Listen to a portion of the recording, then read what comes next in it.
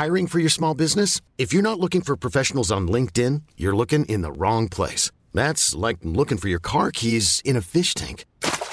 LinkedIn helps you hire professionals you can't find anywhere else, even those who aren't actively searching for a new job but might be open to the perfect role. In a given month, over 70% of LinkedIn users don't even visit other leading job sites. So start looking in the right place. With LinkedIn, you can hire professionals like a professional. Post your free job on linkedin.com/achieve today.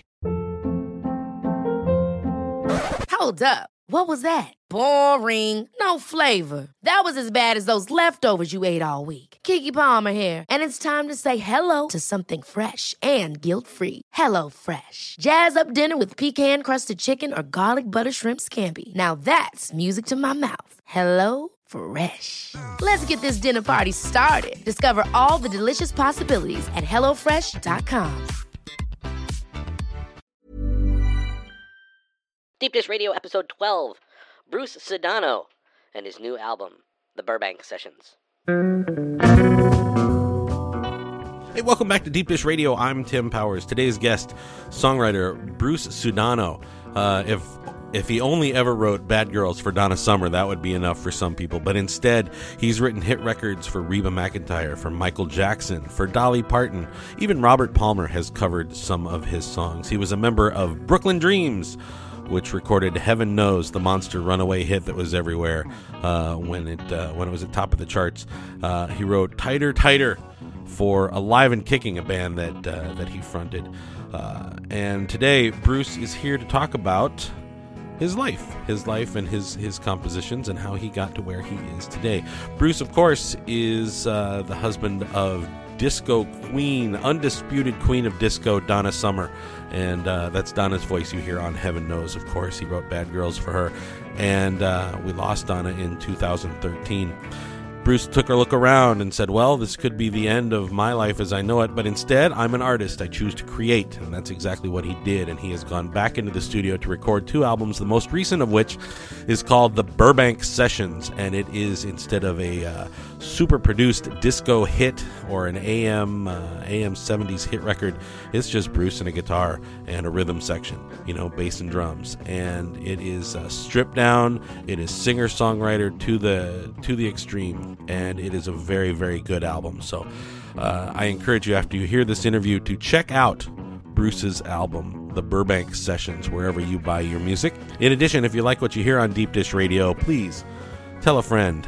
Subscribe to the show. We'd love that. And if you really, really like what you hear, head over to iTunes. Leave me a review. I think that would be fantastic. It would help me attract guests. It would help me attract a bigger audience. And, of course, help me attract some advertisers, because I do this for free right now, and you get your money's worth. Let me tell you, there's a lot of great things happening here on Deep Dish Radio, and we want you to be a part of it. And I want to keep doing this, and I want to keep bringing you these interesting interviews. So the best thing you can do is tell everybody you know about Deep Dish Radio. Tweet it out.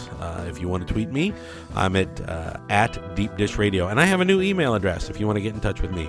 My new email address is tim@deepdishradio.com. It's tim@deepdishradio.com. Or, of course, you can pick up the phone and you can leave a message on my hotline. In the United States, you can call 865-4-TIM-SAYS, 865-4-TIMSAYS. And that's my voicemail. It actually allows you to leave a message that, if you'd like, I can play here on the show. I'd love to hear from you. Love hearing from my audience. You guys are fantastic. Thank you very, very much for listening. It's always a pleasure to bring you these interviews. Here's Bruce. Hope you like what you hear. Deep Dish Radio.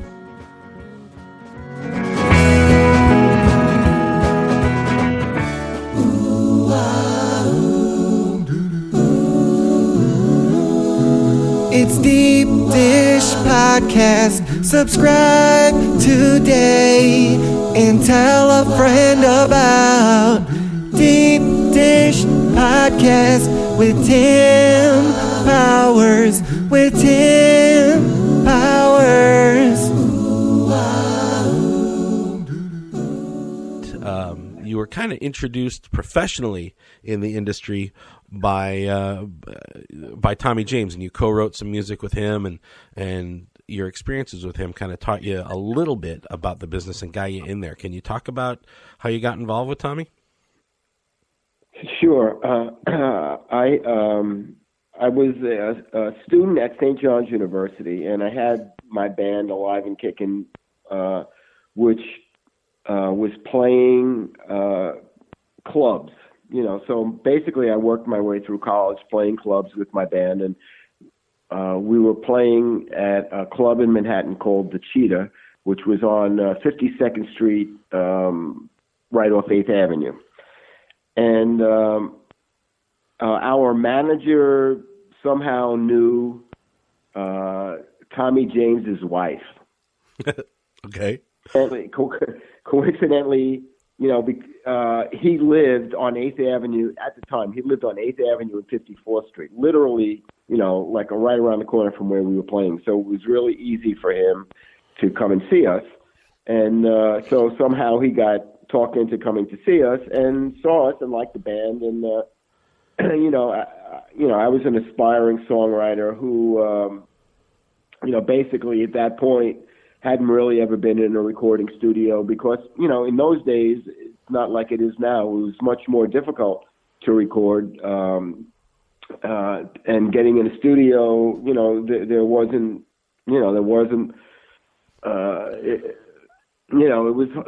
studios were hard. Right, and you had to rent time, and it was expensive. It's not like now where you can spend $100 and have a quality recording.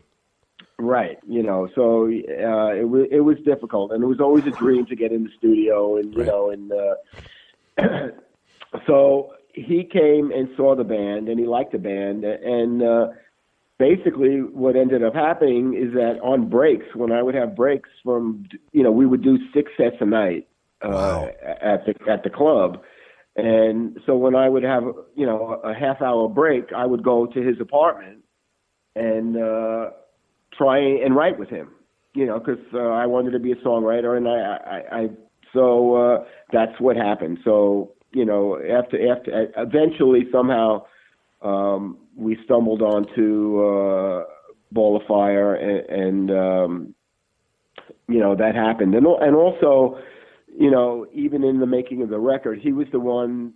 Also, at the time, there was this studio called Allegro Studios, and it was in the basement of 1650 Broadway, which was not the Brill Building, but it was kind of like the second music building in Manhattan. Yeah, it was real close. There were lots of music related.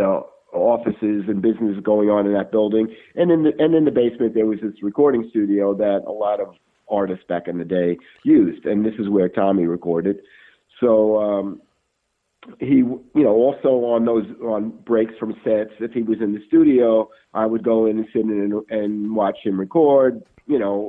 Crimson and Clover, Crystal Blue Persuasion. All these songs, and sometimes he would let me sing a background, but the real thing was to watch how a record was made and really how a pop song was written. Yeah. I mean, and so ultimately what happened, he then went on to write a song and produce my band Alive and Kickin', and the following year we had a hit song called Tighter, Tighter, which Tommy wrote and produced for my band. Right. The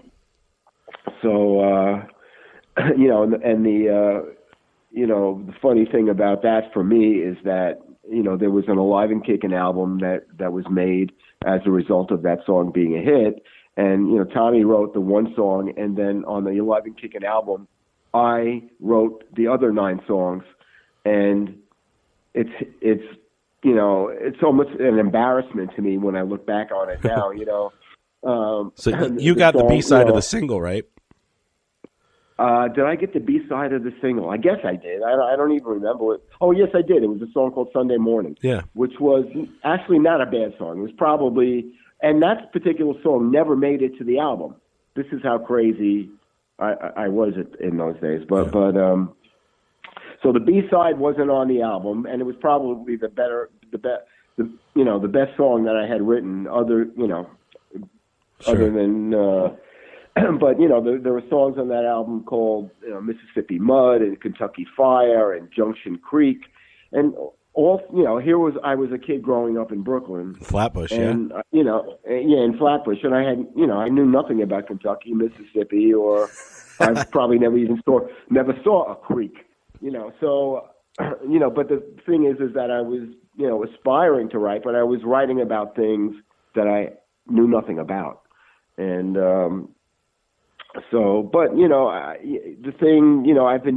the thing that's really great about being a songwriter, and what I've come to learn is that you keep growing, and you keep improving and refining your craft, and there's really no age limit on inspiration, and as long as you keep living, you can keep writing and having something to say. And this was something that I didn't know, but as I've gone on, I've learned, and it's been a pleasant surprise for me because I feel that I've continued to grow and continued to learn and continue to get better as a writer. So, and I say that not in coming from a place of pride, but just as to inspire and encourage other people who are writing. Yeah, and I get it. And it, not just writing, but any creative endeavor, just continue to grow and continue to experience, I think is your lesson. Right. Now, while Alive and Kicking is coming up in its own, and you're developing as a songwriter, do you remember what your really early influences were? What was it that made you pick up a guitar? What was it that made you want to write songs? Who did you want to be, Bruce? Well, I mean, I was inspired by Lieber and Stoller and basically those Brill Building songwriters, the Carole Kings, the Neil Diamonds. They were just a few years ahead of me, and my initial inspiration in music was as a preteen when I would go to the shows at the Brooklyn Paramount and the Brooklyn Fox and see all these groups and see all these acts. I mean, that's kind of where the music bug got in my system. But I actually didn't see myself as a performer. My inspiration and my aspiration was always to be a writer. So it was those early Brill Building songwriters that I really aspired to be.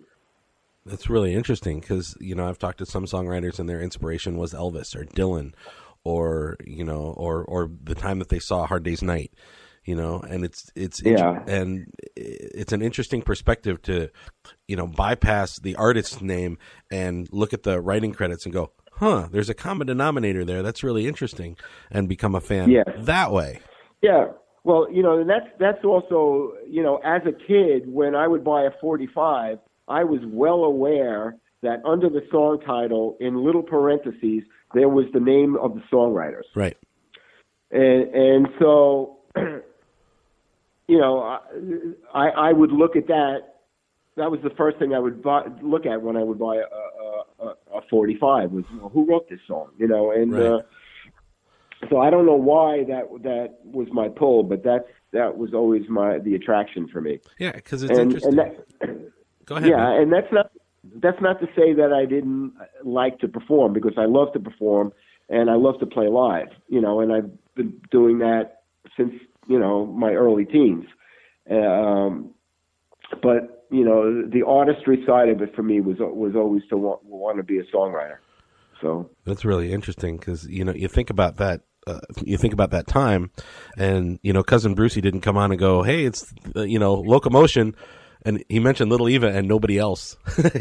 Right. And right. So it's a testament to you, to the music fan within you, that you could spot that as you bought your singles. Yeah. I guess. But just take it, man. Come on. Alive and Kicking had its hit, and you transitioned to Brooklyn Dreams. Yeah, Alive and Kicking had its hit, and I always tell the story that when Alive and Kickin' had its hit, I became a real jerk. To where I was firing people in the band, and I was a kid who had never, had any hardship.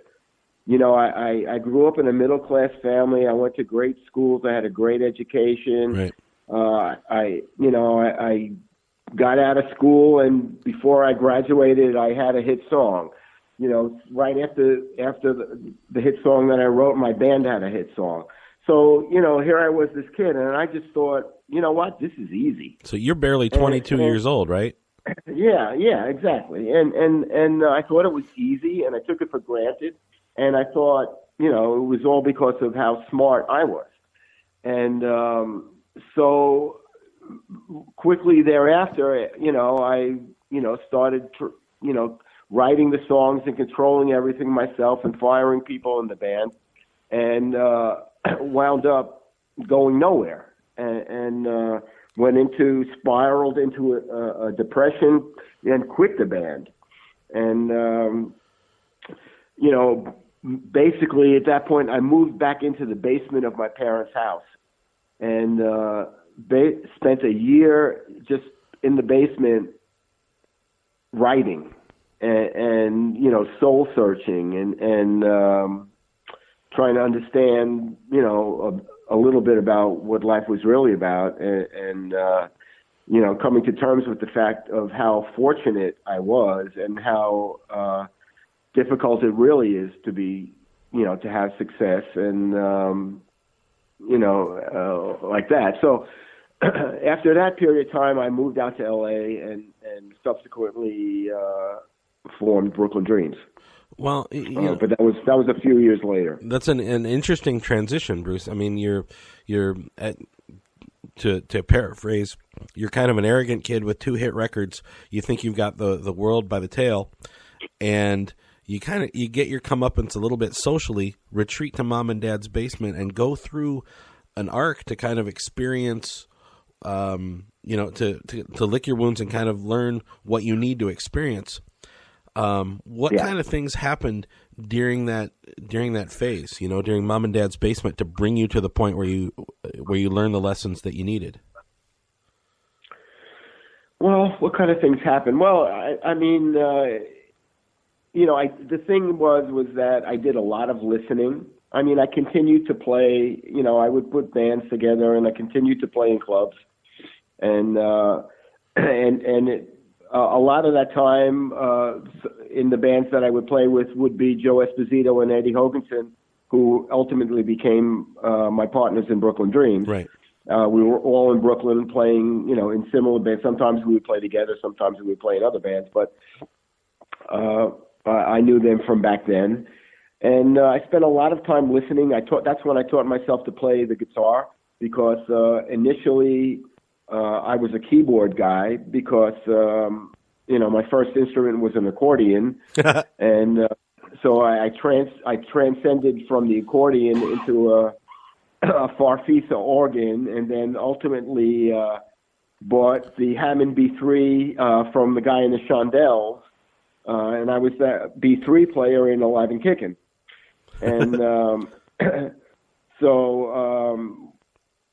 in Mom's basement, that's when I picked up the guitar and learned how to play the guitar, and listened to a lot of music, and that's really where it was in those years in the basement where I wrote a lot of the songs that were on the first Brooklyn Dreams album.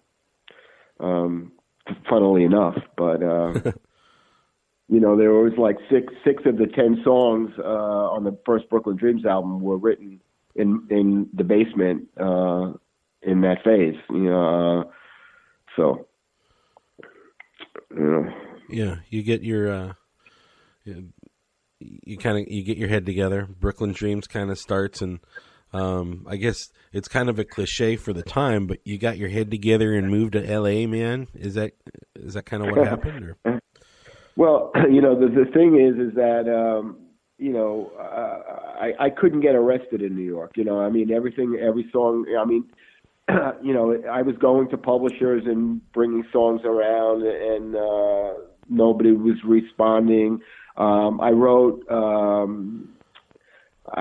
this one song and brought it up to this producer who shall go unnamed, and basically he rewrote my whole song, and it ended up becoming a D.D. Warwick record. And it couldn't even go under my name because I was a BMI writer and he was an ASCAP publisher and a writer, and so I had to make up a fake name to even be on that song. And so the name that I chose was my brother's name is Glenn. Right. So I took G from my brother Glenn's, and I made Sedano pseudo, because it was in my mind it was a pseudonym. So the actual name, my name on that particular record is G Pseudo. And actually, I've never told that story before, but these were the kinds of things that was going on in that period when I was in the basement and writing, and still, trying to make my way in New York, and working clubs and trying to pitch songs, but not having any luck other than that, that one record that got cut by D.D. Warwick. Right. And so I got my head together and moved to L.A., I guess. Well, and you took your punches in New York, and any good artist goes through a period of transition where, you really got to suffer. And at the same time, you learn that it's a business. It's not like, the Beatles analogy works a lot. Everybody thinks that they just came out of nowhere, but they forget those 10-hour sets that they played in the Reeperbahn. Right, exactly, in Hamburg. That's exactly right. So that's what I was doing. I was playing clubs, 6 nights a week, and writing songs during the day, and surviving. Making a living, I guess. And so L.A. beckons, and you arrive in L.A. just as people are starting to mutter the word disco. Is that about right? Yeah, I guess so. I got to L.A. in 1976, and I guess disco was happening then. I mean, Donna, when I met Donna, she just had Love to Love You Baby, so that was kind of like, the beginning of the disco, in a sense. That's a very safe statement. Yeah, but I mean, I was also a guy that, in Manhattan, when we would get through playing, and I would go to clubs in Manhattan and go dancing. Right. This was in the early 70s, and to Barry White records, and Marvin Gaye, What's Going On, and George McRae, Rock Your Baby. I mean, these were predecessor songs to disco, but discotheques were already happening. Okay. And it was mostly in the gay world because I'm a straight man, but I in those days I would go to a lot of gay bars and go dancing after playing, live music in, the Electric Circus or whatever, or Trudy Hell's, whatever club I happened to be playing in, sure. Whether it be Manhattan or Brooklyn. I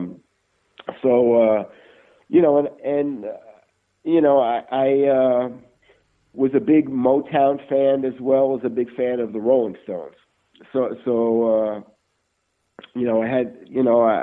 had a real affection for R&B music and soul music, as we called it in those days, right. As well as rock. And and the thing for me is that I was always driven to create something unique. When I got to LA, I was really surprised, because that's kind of the culture that I came up in. It was like Tommy James and the Shondells had a very definable sound, as in, a lot of the groups in those days, they were individual in their sound. Right. And so I was always driven to create something new, to have a new take on something, or to combine elements to create something new. I wasn't, trying to emulate. But it was interesting because when I got to L.A. and I started going into sessions and seeing how other producers worked, I was surprised to find how much, they would have the top 10 records, of the day in the studio and would be spinning them and trying to, write a groove off what was happening. Imagine the softest sheets you've ever felt. Now imagine them getting even softer over time. That's what you'll feel with Boll & Branch's organic cotton sheets. In a recent customer survey, 96% replied that Boll & Branch sheets get softer with every wash. Start getting your best night's sleep in these sheets that get softer and softer for years to come. Try their sheets with a 30-night guarantee. Plus, get 15% off your first order at bollandbranch.com. Code BUTTERY. Exclusions apply. See site for details. Hiring for your small business? If you're not looking for professionals on LinkedIn, you're looking in the wrong place. That's like looking for your car keys in a fish tank.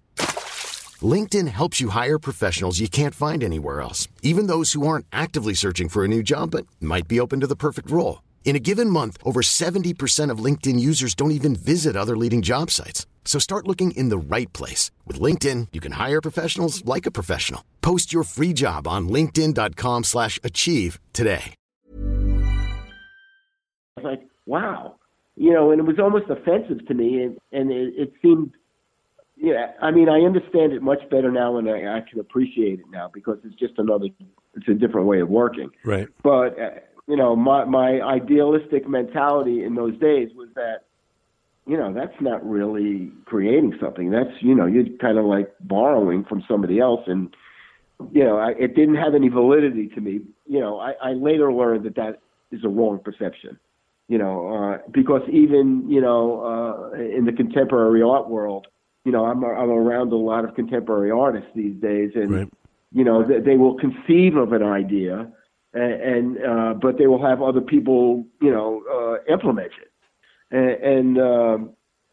So it was an interesting learning experience to me. So when I got to L.A. and Brooklyn Dreams were formed, to me, we weren't trying to be a disco band. We were a hybrid of rock, soul, and disco, and that was the initial driving force, I think, of Joe, Eddie, and myself. We wanted to be a hybrid. Right. So, like on that first Brooklyn Dreams record, we were influenced by the Temptations, and we were influenced by the Stones, and we were influenced a little bit by the dance music of what was happening. And I always appreciated about disco music was the musical arrangements, the string arrangements, the horn arrangements. I always thought that, that those things had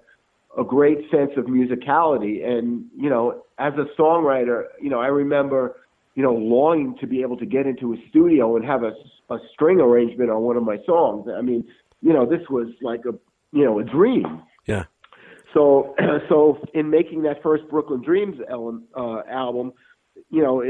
our desire was to incorporate all these elements of rock and soul, with string arrangements and also a little bit, but also based around a real good, a well-written song, with a point and a message. And too often in those days, I used to feel like a lot of the R&B songs were, lyrically were, just basic love songs. And so I think I was driven to try and take elements of, of the way a Dylan would write a song or a Springsteen would write a song and incorporate it with, the soul, with the string arrangements. And so, there's a song in the first Brooklyn Dreams album called Street Dance, which, was for me the predecessor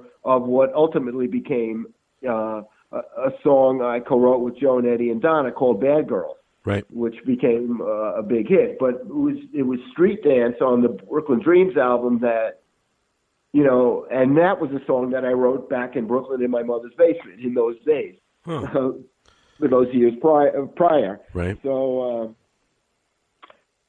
you know, anyway, I'm talking a lot about things that I haven't spoken about in a long time. You know, I couldn't be happier about it, Bruce. Really, I mean, there's so much to look forward to, but your career just is so interesting to me. So I'm glad to hear about it. All right. With the and I mean the production at that time is just a personal interest of mine. So Brooklyn Dreams puts together a few albums, has its hit. Heaven Knows was a monster from my recollection and from my research, you know. Yeah. Yes. And then Disco Explodes, and you are quite literally standing at the forefront at the side of someone who is inarguably the queen of disco. You know. Yes. Yep. Yeah, so you know that happened in 1977, right as Brooklyn Dreams got its record deal. We were living out in Los Angeles. As I said before, we couldn't get arrested in New York. We come to LA, and you know we're here a matter of months, and we have a couple of record deal offers. And so we ended up signing with a new company that was called Millennium. Right. And it was a company based out of New York. And initially we were told that, okay, you're going to go to New York to record your album. So we're like, okay. And we give up our apartments and we're ready to go to New York. And literally, you know, like the week before we're leaving, they call us back and they say, no, you know what, there's been a change. You're going to record in Los Angeles. We ended up going out to Irvine, California, which at the time was really rural, if I can say that word properly. Yeah. And there was this new studio being built out there, and somehow the record company made this deal with the people at the studio there. The studio was brand new. And so we weren't going to New York, and we had no place to live. So we called our friend Susan Mineo, who was the head of publicity at Casablanca Records. Susan was a girl from our neighborhood in Brooklyn. And we said, hey, look, we don't have a place to live right now because they're moving us to Irvine because we're recording in Irvine. Can we stay at your place for a few nights? And she said, of course, come on. So literally the three of us were sleeping on the floor of her living room in her apartment on Benedict Canyon. And one Sunday, Donna showed up because Donna was on Casablanca Records and Susan was the publicity director. And right. and that's basically how we met. And literally Joe, Eddie, myself, and Donna from day one just started writing songs. And you know, the four of us became really good friends, and you know, at the time I had a girlfriend, Donna had a boyfriend, and you know, so there was that situation going on. And were there sparks right away? Yeah, it was right. It was pretty quick. It was pretty quick, and you know, funnily enough, the day that Donna came to Susan's house, she was getting a driving lesson because she never had a driver's license. Wow. And then subsequently, she would end up driving out to Irvine, you know, and a ride, you know, that was, you know, this was no cell phones in those days, you know, and a ride that, you know, would take maybe an hour and 15 minutes or an hour and 20. You know, she would call when she was leaving, and then literally 3 hours later, we're like, what happened to Donna? You know, But she was learning how to drive and getting lost and finding her way out to Irvine. And so anyway, she ended up singing a part on on one song on the first Brooklyn Dreams album. Old Fashioned Girl, right? Old Fashioned Girl. I did my homework. Which is Yeah, which was another one of those songs that I wrote back in Mama's basement in Brooklyn. Right. And yeah, so yeah, onwards and onwards, and there you go. So. And then, so the first album comes out on Millennial, and then the next three are all on Casablanca, right? Yeah. So somehow, I mean, there was, Donna at that point was exploding. Right. We started our relationship, and there was a lot of pressure from the record companies, my record company and her record company, because my record company was saying to me, Bruce, you're going into this relationship, you're going to destroy your career. You're going to ruin your career because you're always going to be in the shadow of this. And her record company was concerned because they want to control her, and they don't want her distracted by a relationship and all, and whatever. So ultimately what happened is Casablanca Records bought out the Brooklyn Dreams contract from Millennium. Wow. And it was something we had no control over. And next thing we knew, we're on Casablanca, and they're telling us, they want us to make a disco album. And so it was... I guess if you're on Casablanca, that's what you do.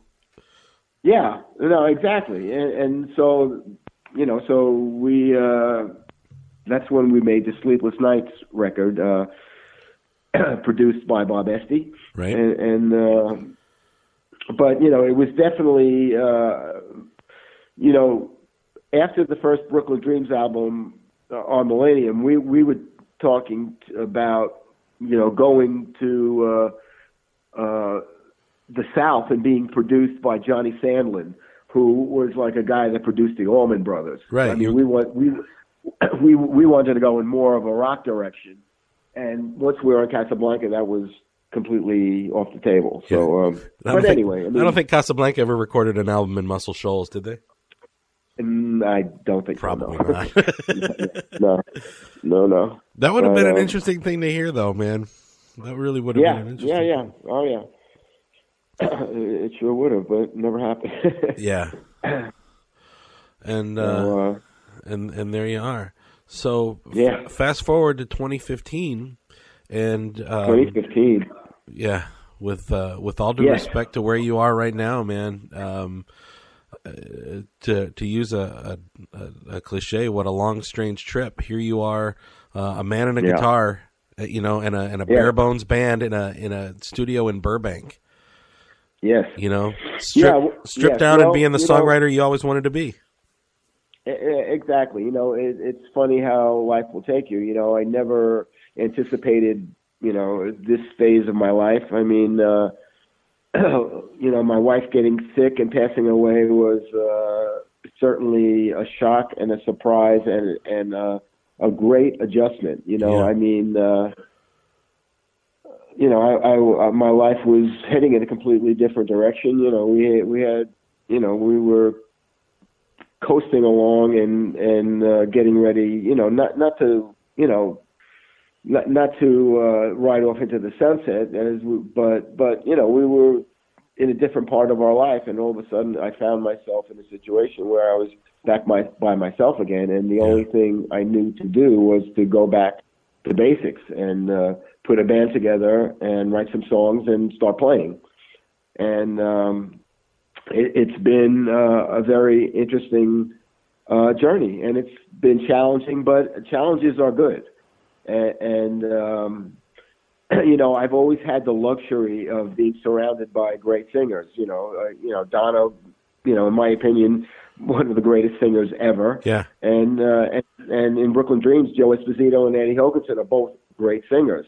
So for me to, at this point in my life, to be the guy to say, okay, now not only are you the writer, you're going to be the singer, was a challenge. But it's been I've really been thriving on it, and it's been good for me because it's given me places where I still have to grow. So, you know, I just did this European tour, and you know, it was the first time. I mean, I've been playing shows, you know, the last year and a half, but this European tour was, you know, 3 weeks of night after night of doing the show. Yeah. So I've really been able to evolve and refine myself and really start to hone in on who I am as a solo artist. So it's been really exciting for me and challenging, and you know, it's a discovery. So I'm still discovering myself at this point in my life, which is kind of funny. Not really, because you're still breathing. I mean, and that's how we started this interview. As long as you're breathing, there's always something to learn, and there's always something to create. And there you go. And that's why I think the arc of, you know, Bruce Sudano's career is so interesting. They go from, you know, a kid who had a hit before he was 19 years old to, a front row seat at the top of the pop music world in the 70s to where you are right now. Just, you know, completely exposed as an artist and really finding your heart at a whole new phase in your life that you've never had before. And the stuff that is coming out is so good. It's so good. Yeah. Thank you. I'll tell you, there's a common theme that I've seen in a lot of the new songs, which are sacrifice and responsibility, and especially common sense, which hit me between the eyes when I heard Common Sense today. I was like, what a great anthem for the election. Yeah. Yeah, I think,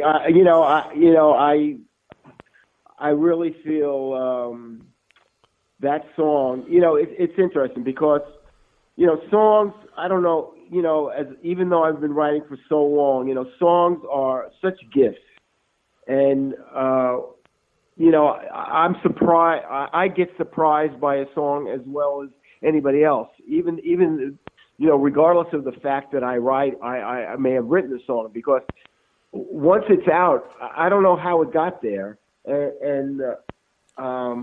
So Common Sense, I'm like going, wow, this is really a song of the moment, and I think it's a message that really needs to be heard right now, and regardless of the fact that I'm singing it and or wrote it, it's just, you know, a song that, it's a message that needs to be heard in the world right now, and so it's a message that harmonizes with you. It's a message that harmonizes with your worldview.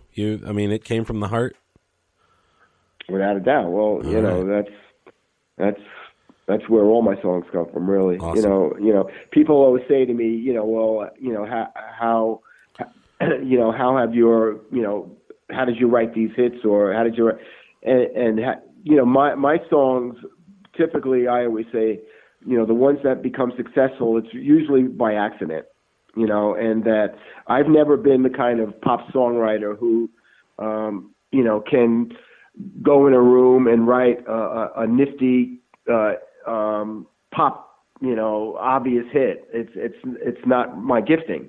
You know, I always, you know, my songs are usually stories and come out of some kind of emotional situation in my life or somebody else's life that I observed, you know,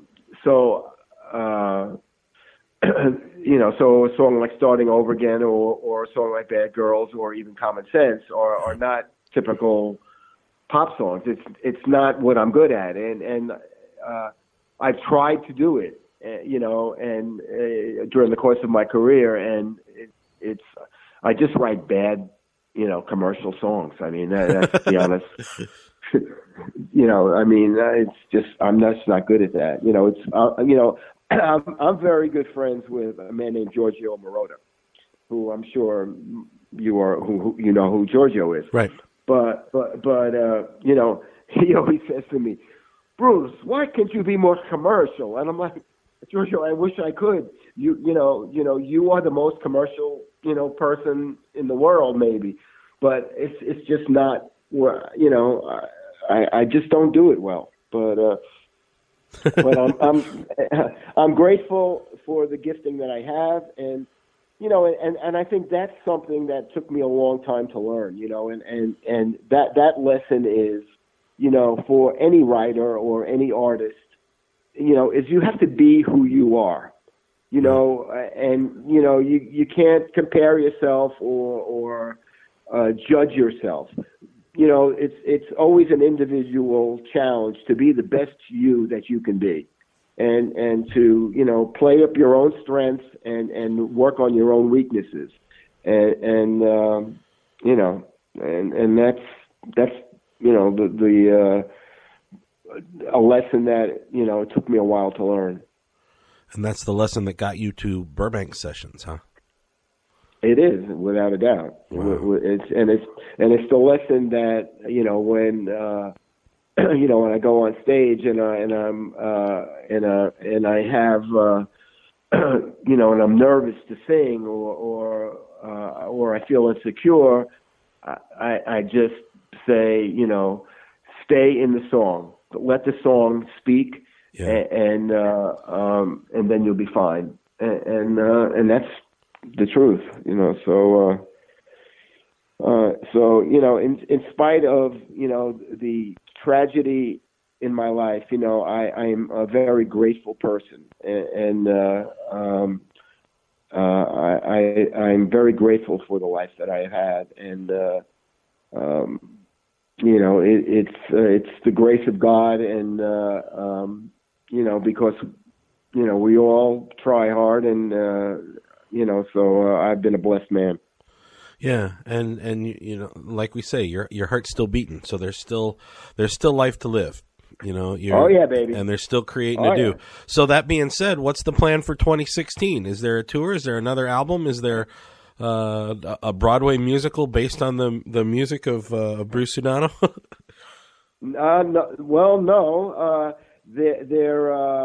2016 is right now. I just got back from Europe. I just did basically six weeks in Europe. So I'm here. I'm home for the holidays. I'm here into the new year, and then over this first part of the year, I'm going to be doing some songwriting. And March, I'll be heading out to play shows. I'm going to start by appearing at some things at South by Southwest, and then I'm going to do an East Coast run of shows, and then probably come around back to the West Coast and do a run of shows. And, keep writing along the way. And once I compile enough songs to make another record, I'll do that. I don't know when that happens. But it'll happen when it's time, right? It'll happen when it's time. Right. Exactly. Cool. So, that's where it's at. Well, then, if you, listener, are ready to see Bruce, this is the place to go to find out. What's your how's your social media set up, Bruce? Where can people find out more about you and your tours and pick up these albums? BruceSudano.com, Facebook, Twitter, Instagram, all the obvious places. All the usual suspects. All the usual suspects, and when I'm in LA, my favorite place to play is Genghis Cohen. Yeah. Which has been there forever, and it's on Fairfax, and probably at some point in February I'll do a couple nights in Genghis, so I'll be posting that. So if anybody's in LA and wants to come out, I'd appreciate seeing everybody. Man, you'll see me there. The sound in that room is so good. Yeah, it's a great little room, and I have a very fond affection for it. So very cool. Are your girls in LA for the holidays? Your daughters? Yeah. Two of them are. Brooklyn and Amanda are. Well, Amanda is on the road right now. She's my daughter Amanda is in a duo with her husband. They're called Johnny Swim. Maybe some of you know Johnny Swim. If not, check them out. They actually just finished doing 3 nights at the Troubadour. Very cool. Here in LA, and they're doing a Christmas tour. This is their second annual Christmas tour, where they doing a tour of the States, where they do some of their own songs and do a lot of Christmas songs, and they wind up at the Ryman Auditorium in Nashville on December 21st, and then they're back to LA, and so we'll be together for Christmas. And like that. So, how exciting! Yeah, and my daughter Brooklyn is an actress. She is currently on a show called Ballers, which is on HBO. And so she's doing well. And my daughter Mimi is the mother of 4. Wow. And so the family is thriving and carrying on and respecting the legacy of Donna and doing the best we can. So beautiful. There you go. That's a great place to stop, Bruce. Thank you very much. It's been a real pleasure. Yeah. And same here, Tim. Thank you. As the next album comes out, I hope you'll look to us and come back and hang out. Without a doubt, we'll definitely do it. I appreciate it very much. It was good talking to you.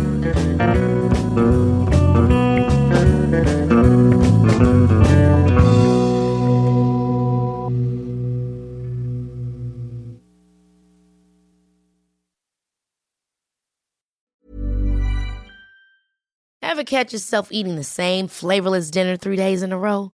Dreaming of something better? Well, HelloFresh is your guilt-free dream come true, baby. It's me, Keke Palmer. Let's wake up those taste buds with hot, juicy pecan-crusted chicken or garlic butter shrimp scampi. Hello Fresh. Stop dreaming of all the delicious possibilities and dig in at HelloFresh.com. Let's get this dinner party started. Even when we're on a budget, we still deserve nice things. Quince is a place to scoop up stunning high-end goods for 50 to 80% less than similar brands. They have buttery soft cashmere sweaters starting at $50, luxurious Italian leather bags, and so much more. Plus, Quince only works with factories that use safe, ethical, and responsible manufacturing. Get the high-end goods you'll love without the high price tag with Quince. Go to quince.com/style for free shipping and 365-day returns.